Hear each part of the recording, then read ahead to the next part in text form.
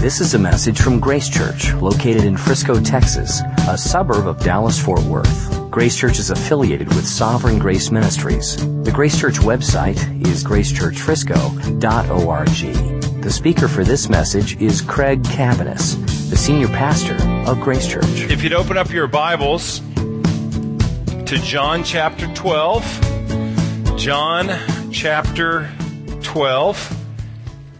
I've been out the last couple weeks, so it's great to be back with you, and I'm thankful for Rob and Pete and their teaching of God's Word and leading us through John, and didn't miss a beat, and we're just picking up at the very next section of Scripture, which is John 12:12 is where I'm going to start today. I'm going to read through verse 19. The next day, the large crowd that had come to the feast heard that Jesus was coming to Jerusalem. So they took branches of palm trees and went out to meet him, crying out, "Hosanna! Blessed is he who comes in the name of the Lord, even the King of Israel." And Jesus found a young donkey and sat on it, just as it is written, "Fear not, daughter of Zion. Behold, your king is coming, sitting on a donkey's colt."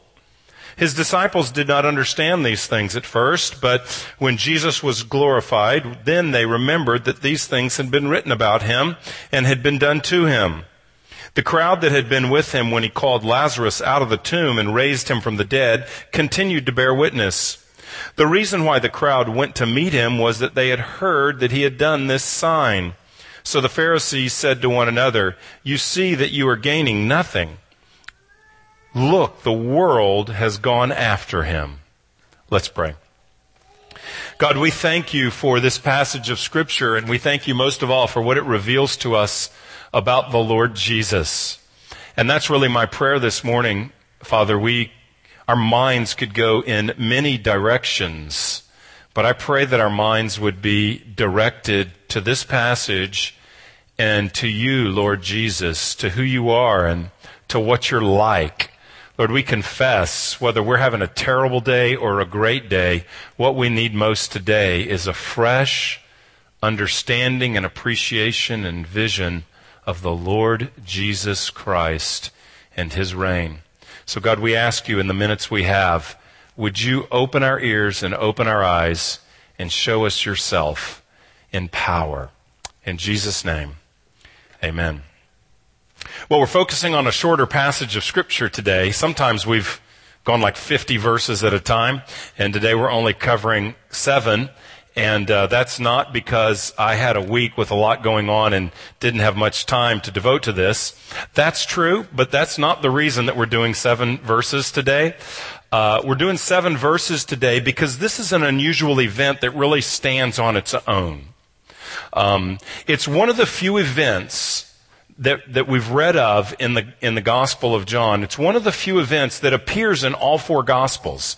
This is in all 4 of the Gospels. And not only that, of all the stuff we've read in John, this is the only event that today on the church calendar gets its own Sunday. Now, Friday gets Good Friday and Easter Sunday gets Easter Sunday, but this is Palm Sunday is what we're reading about right now. Palm Sunday is the week before Easter. And so it's a significant in church history and on the church calendar, this event that we just read about really stands on its own as a unique event. And it's unique because it gives a picture of Jesus as the King. So we've had glimpses of King Jesus in the Gospel of John, but this is the most definitive statement of the kingship of Jesus and of the nature of what it means to say Jesus is a king. So it's a picture of his kingship. And what happens in this passage is that as we think about what happens, most of us, if you're new to the Bible, you may not know, but if you're familiar a little bit with the Bible, you'll know what happens after this, that ultimately Jesus is crucified and following that he's resurrected. This is the last week of Jesus' life. So the rest of the Gospel of John covers 1 week. So the rest of the passage is about this week. So if we go further in this week, we see what kind of king that Jesus really is. You say, here we see a revelation that Jesus is a humble servant king. But he's a humble servant king who will liberate people in an unexpected way. That's what I want to focus on here. Jesus comes to bring freedom and liberation, but he comes to bring it in a way that was unexpected for these who are gathered here this day in Jerusalem. He's going to do it by dying and rising again. This is quite a scene. What's happening here is this is Passover. Verse 1 of chapter 12 says 6 days before the Passover. And so we're still just right before the Passover. And verse 12, the next day, probably what's in view there is Sunday, the Sunday before Jesus' death. And there's a huge crowd gathered. Passover is one of the three major feasts where, all of Israel, or a large part of Israel, would gather in Jerusalem to worship. Now, there are various estimates of how many people are at this event, and they're so varied that I don't really know what the number was. I read one scholar who says at this time there's probably 1 million people there. I read someone else who said there was, upwards of 2.5 million. So he probably led an evangelistic campaign or something. I don't know where he got that number, but he says 2.5 million. Somebody says 1 million. So I'm going to be conservative and say there's 1 million people gathered about in Jerusalem at this time. And what's happening is large crowds, certainly not all 1 million of them, but many people are aware of Jesus and what he has done. And specifically what he's done is he has just recently raised a man from the dead. Jesus spoke into a tomb and Lazarus came out alive. Look at verse 17 in this passage. The crowd that had been with him when he called Lazarus out of the tomb and raised him from the dead continued to bear witness. Verse 18. The reason why the crowd went to meet him was that they heard he had done this sign. So Jesus is coming into Jerusalem for Passover, and there is a buzz. There is a frenzy. People hear Jesus has raised someone from the dead. And there are credible witnesses. That there are people who not just heard someone say that it happened, there are people walking around that saw it happen. And Lazarus is alive, by the way. He's a witness himself. And so people are very excited about what has happened. And people are going out to see Jesus who has done this credible miracle. And what is happening is the people are drawing a conclusion. I'm going to tell you the conclusion, then I'm going to sort of demonstrate it in the scripture. But the people are drawing a conclusion. And the conclusion they're drawing is that Jesus is the king. Jesus is the Messiah. The people of Israel have anticipated and have waited for for a ruler to come, and they're drawing the conclusion that Jesus is the one that they have waited for. Jesus is the one sent by God, the King of Israel, the Messiah, the one who will bring freedom to Israel. Israel is under Roman rule, but this king, like David the king of years ago, will come and bring freedom. That is their hope. And that's demonstrated by their words and by their actions. Look at their actions, verse 13. So they took branches of palm trees and went out to meet him. They took branches of palm trees and they went out to meet him, and they're crying out certain things. Now, here's the thing about the palm branches, the palm leaf, the branch and the leaf. The palm was a national symbol of Israel. And as far as I understand it, the palm, it wasn't just that they needed something to wave, it's hot and we're going to fan ourselves, or, that's the way, like we clap, they wave leaves. It's not like that. That's not what's going on. The palm was a national symbol of Israel, and the closest thing I can think of is that it would be like us waving a flag. It's that kind of a thing. The palm was on their coins. It was their symbol. It was not only a symbol of Israel, but it was a symbol of political, military victory. A few weeks ago, we said that Jesus was at the Feast of Dedication, which is Hanukkah, and we talked about what that meant. Well, what that meant, if you'll recall, was the Syrians had ruled Israel about 150 years prior to Jesus. And the people of God, Israel, overthrew the Syrians and got their temple back. The Syrians had desecrated their temple, and they got their temple back, and when they dedicated their temple, it was called the Feast of Dedication. Well, when Simon, who was a Maccabee, family of the Maccabees, when Simon delivered Israel and defeated Syria, the people responded by waving palm leaves. It became a sign of military victory. It was like a flag being waved when you've won a war. And so when they go out and wave palm branches, they are saying something. They are saying, this is the king who is coming to bring national Israel victory. They're expecting Jesus to come and bring a military victory. Look what they say. So they took the branches of palm trees, they went out to meet him, crying out, verse 13, Hosanna! Blessed is he who comes in the name of the Lord, even the King of Israel. This comes from Psalm 118. The word Hosanna in Psalm 118 is translated save us. Some people say, well, maybe the most specific way we could define it would be to say it means give salvation now. So the people are coming out and they're yelling to Jesus, save us, bring us salvation, rescue us, deliver us, liberate us. That's what they're saying. That they're not thinking of praying a sinner's prayer and having their sins forgiven. They're waving the national sign of Israel because they're asking him to save them from Rome. Give us freedom is what they're praying to him. And then it says, the next part of the verse is, Hosanna, blessed is he who comes in the name of the Lord. That's from Psalm 118. So you're blessed. You're coming sent from God, the King, come to rescue us. And then they say this, even the King of Israel. So it's very clear in the text. The King has come. And we pray that you as a king, like David did, would lead us into battle, would deliver us, would give us political freedom. So there's this excitement, there's this frenzy, they're cheering, they're welcoming him. The Messiah has come. He's going to set the captives free. How do we know it's him? He's raising dead people.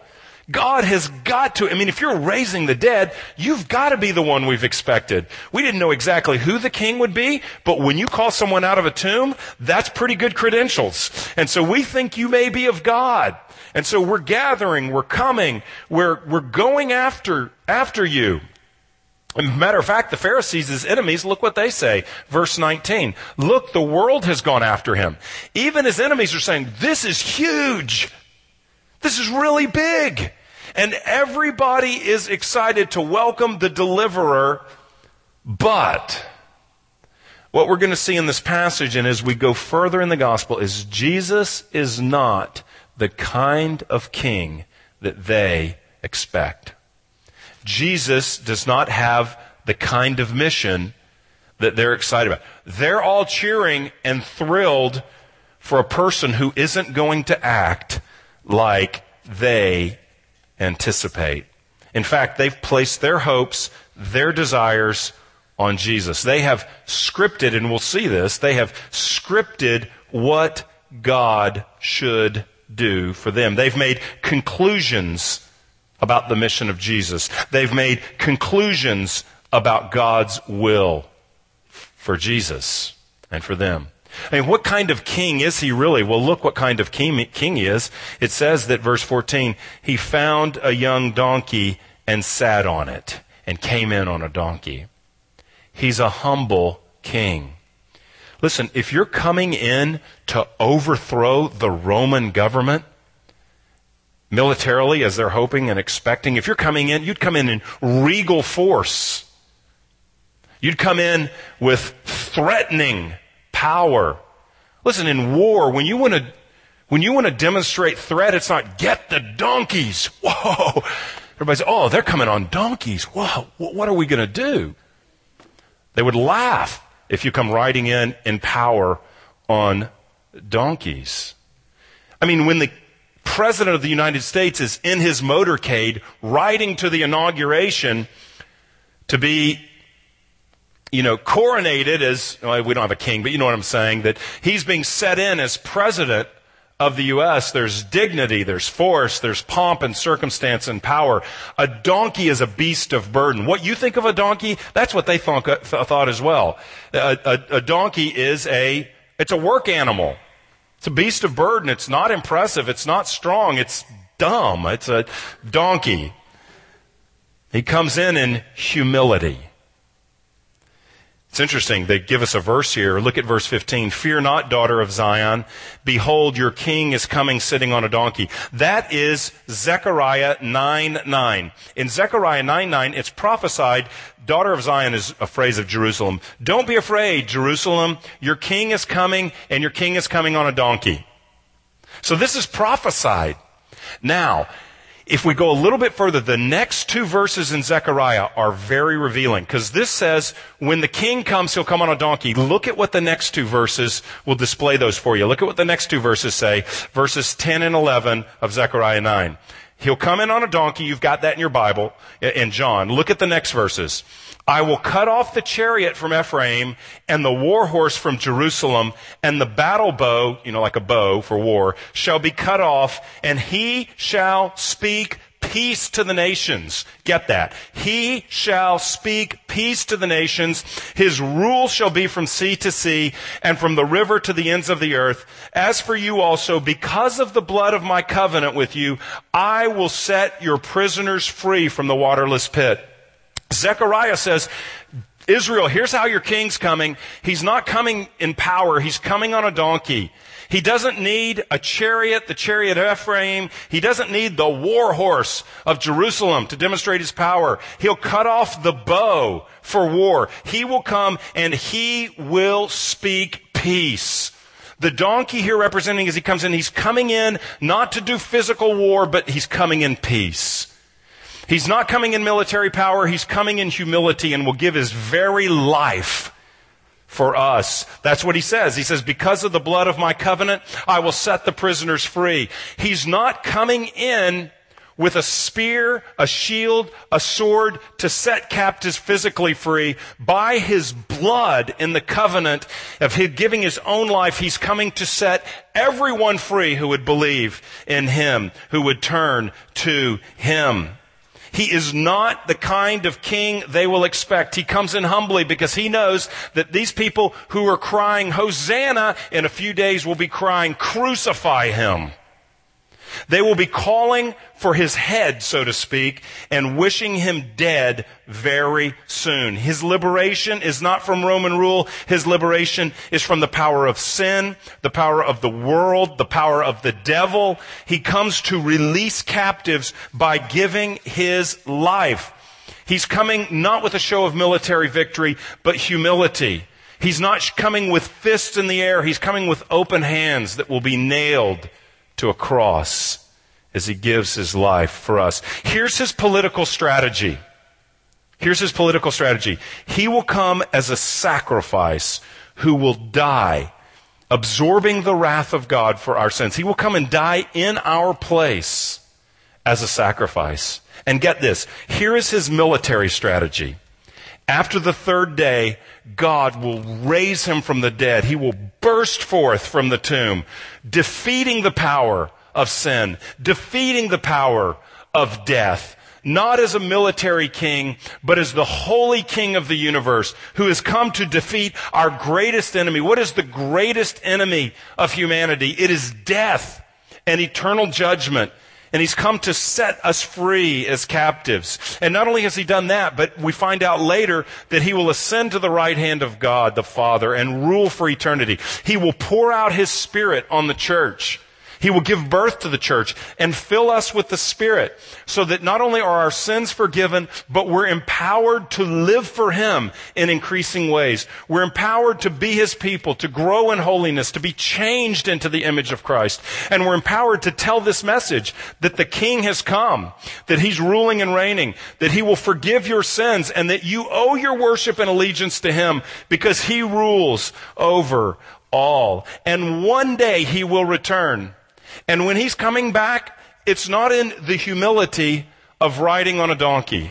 When he comes back, it's not to give his life, for he has paid for sins once and for all. When he comes back, Revelation shows him coming back in absolute dominating power, riding on a horse, defeating his enemies, those who rebelled against him, and condemning them to an eternity apart from him, and taking those who have believed, who have turned from sin and received his death and resurrection on our behalf, to rule and reign in peace. He comes speaking peace, to rule and reign in a new heavens and a new earth, peaceably, gloriously, as a benevolent, loving ruler over his people. He will come back with absolute power to render everyone what they deserve, to bring absolute justice to those who oppose him.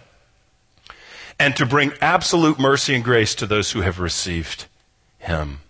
That day is coming, but that's not this day. This day he comes in as the humble servant king who doesn't bring political liberation, but brings liberation from the power of sin and death. See, the people don't understand that, do they? I mean, they're all gathered here because he raised Lazarus. So if he can do that, he must be the guy we're waiting for. We're waiting on. They knew that he was the king of Israel. They call him that.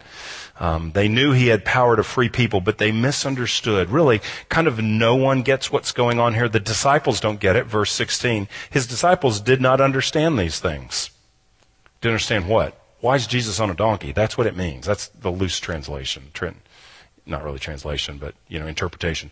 Why is he coming in like this? Everybody is hailing him, freaking out, receiving him as king. This is what we've been waiting for. I mean, if you're the disciples, you got to think, wow, after all the junk we've taken and all the criticisms and everything we've taken, now Jesus finally is getting his due. And he's riding on a donkey. It's not very dignified. They don't know what is going on. They don't have Zechariah in their mind until it says here after his glorification, after he's resurrected. Oh, we get it. That was in the Bible. That was supposed to happen. The people waving the palm branches don't get it because they think he is a liberator nationally. They don't get it. Interestingly, the people who say the right thing, ironically, are his enemies, the Pharisees. The Pharisees say here that, look, verse 19, the world has gone after him. Now, they're making a desperate overstatement because they're losing. Jesus is gaining a crowd. Now, by the end of the week, in their mind, they're going to win. But Jesus is gaining a crowd, and it's like everybody's following him. When they say the world, they mean everybody in Jerusalem and around them. It's like a teenager saying, but Mom, everybody is going to be there. I'll be the only one not there. Everyone. Right? Did you say that as a teenager? Do you say that as a teenager?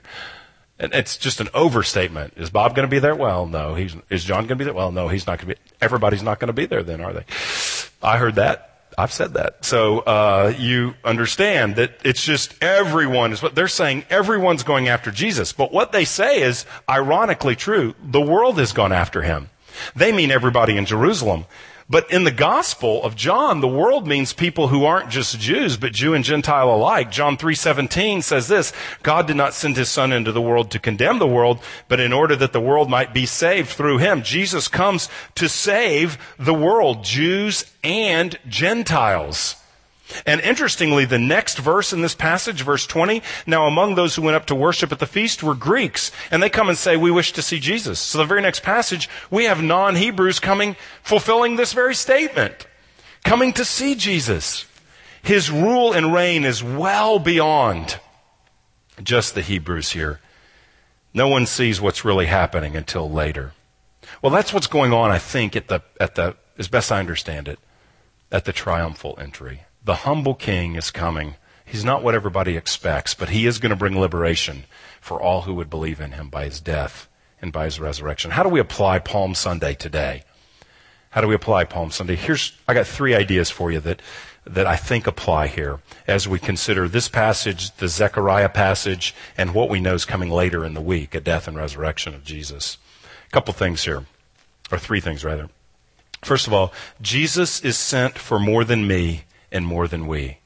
I never said that out loud to the first service, so I didn't realize how sort of cheeky and cheesy that sounded. I wasn't trying to be that way, but Jesus was sent for more than me and more than we. Jesus is reaching more than us, is what I'm trying to say.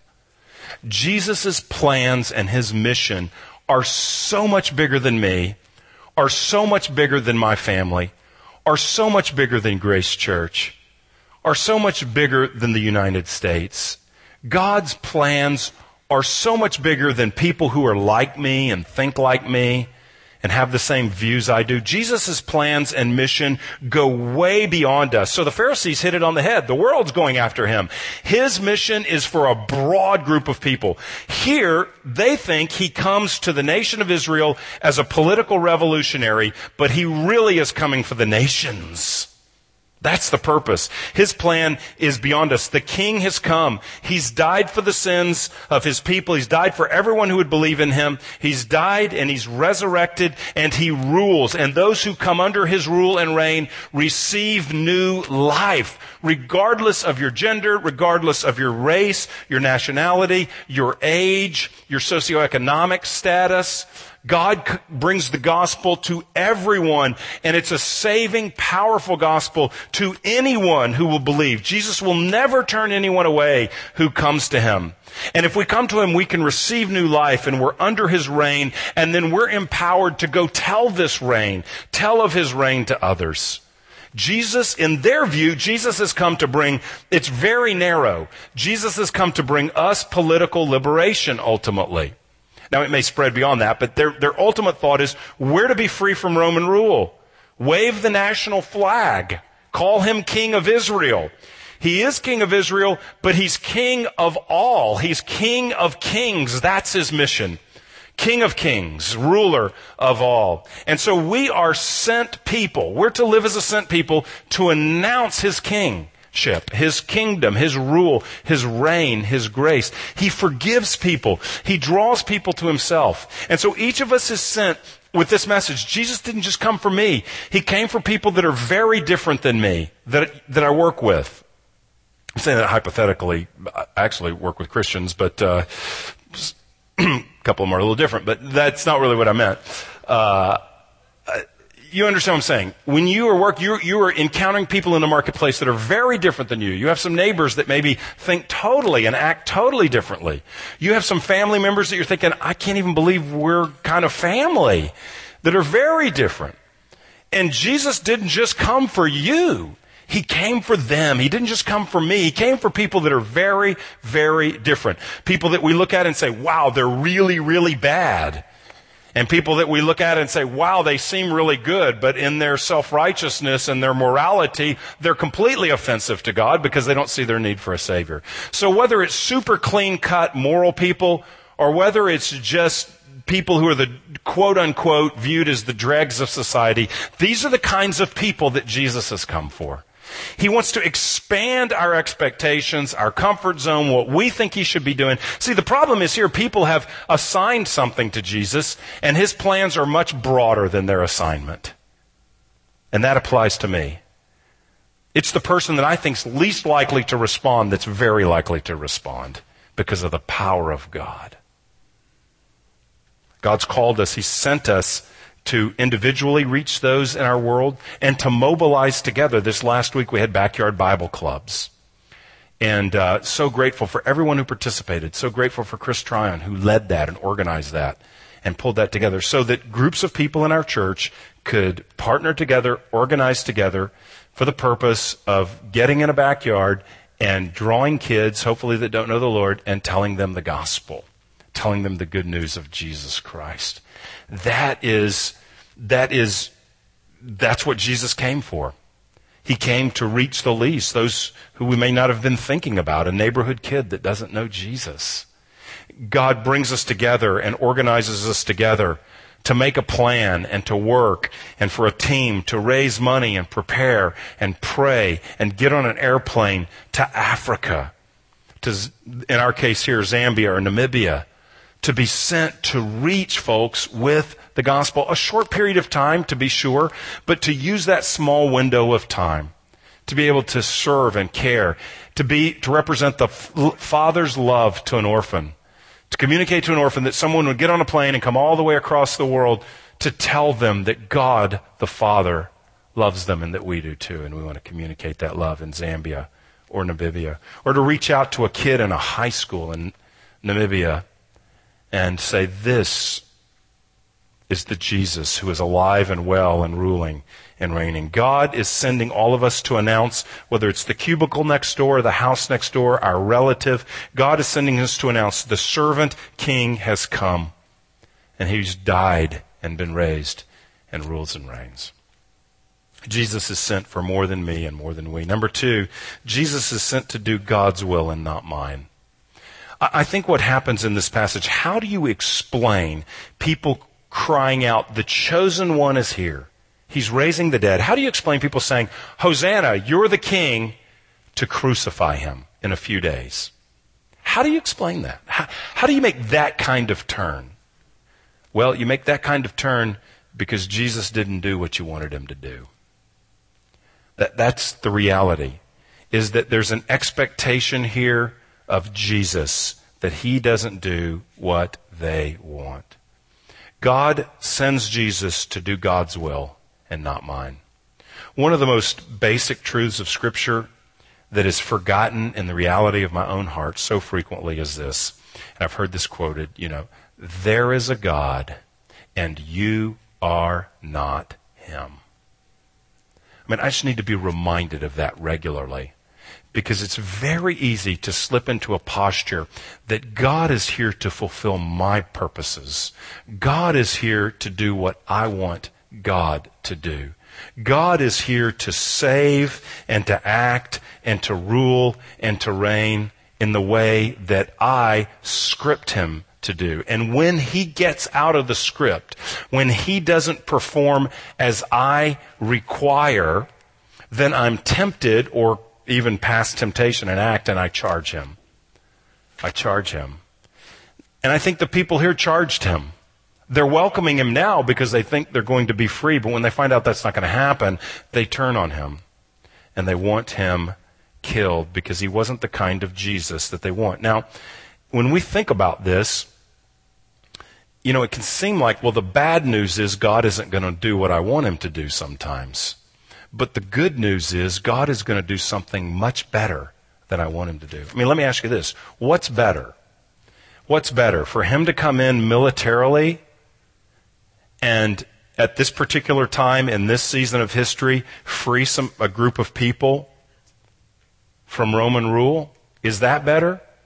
Or is it better for God in the flesh to come and give his life in our place to die for our sins and then to be resurrected to defeat the power of sin and to rule and reign and build a church of every tongue, every tribe, every people, including those in Israel here who would believe, and every Gentile who would believe, and to save a broad group of people, to begin a revolution that's not just militarily of one small country in the Middle East, but that is international, a revolution of people turning to Jesus and being under his rule and his reign, even where political structures are oppressive. And God is opposed to unjust political structures where people are slaughtered, enslaved, where genocides happen, where people are treated unfairly. God is absolutely opposed to that and will bring justice to all of that one day. He will bring justice in his return. But today, he is bringing forgiveness and a rule and a reign so that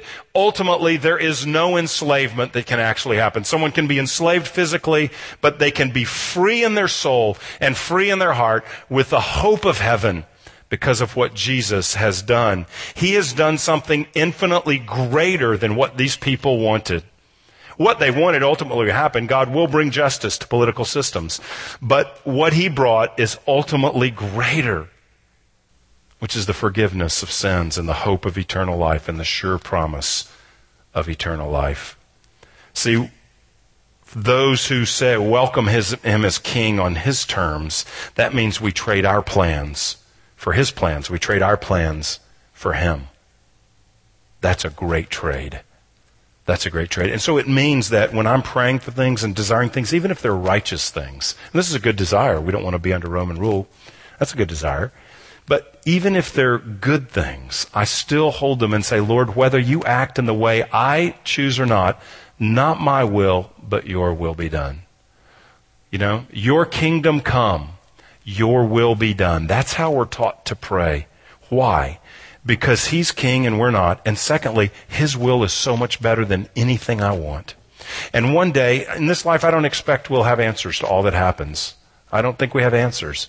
But one day I believe in eternity we'll be able to look back and see the hand of a faithful God. We sang it today, faithful God, caring for us, providing for us.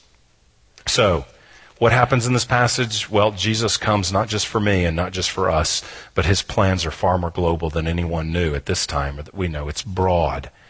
Secondly, that God comes, Jesus is sent not to do our will, but God's will. And lastly, this, Jesus is sent to conquer by death and resurrection to bring peace. This is where I was so affected by that Zechariah passage, is that he comes in on a donkey, and he comes in not with chariots or war horses or bows, because he comes in to announce peace. He's coming in, and he's not ready to do battle with Romans, because he's announcing a peace, that we can have peace with God and that we can have peace with one another because of his death and his resurrection. He comes on a donkey because he comes humbly, bearing the message of peace and bearing the very act, his death, that will bring peace, that will reconcile us to God, and make reconciliation with one another possible. I think this is a good word for us, that Jesus is the King of peace. That's a good word for us in Sovereign Grace Ministries today. We need Jesus, the King of peace, to reign in our midst. That's a good word for those of us who have challenged marriages today. You need Jesus. I need Jesus. We need Jesus, the King of peace, to reign in our marriages where there is division and conflict and hurt and separation between husband and wife. We need the King of peace. Some of us have broken friendships. And we need the King of peace to come in and demonstrate his presence and his power and his reconciling work. Some of us are estranged from family members in here today. We have family members that we are at odds with. And we need the King of peace. We don't need a new technique and a new approach. We need God Almighty to come with his presence and with his power, to come in as he does here with his gentleness and his grace and his mercy and his conviction, to enable us to, as far as is possible with us, be at peace with everyone. It can't be as possible for anybody else, but as far as possible with me. We need that. Some of us have work relationships that are in real trouble. There's division. There's workplace conflict.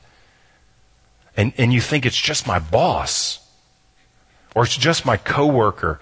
What it really is it's an opportunity for the King of peace to reveal himself to you in the midst of a conflict and to bring you together, or at least to enable you to do what's possible on your part to be reconciled, that he might be glorified. Some of us in the room may be in legal wranglings.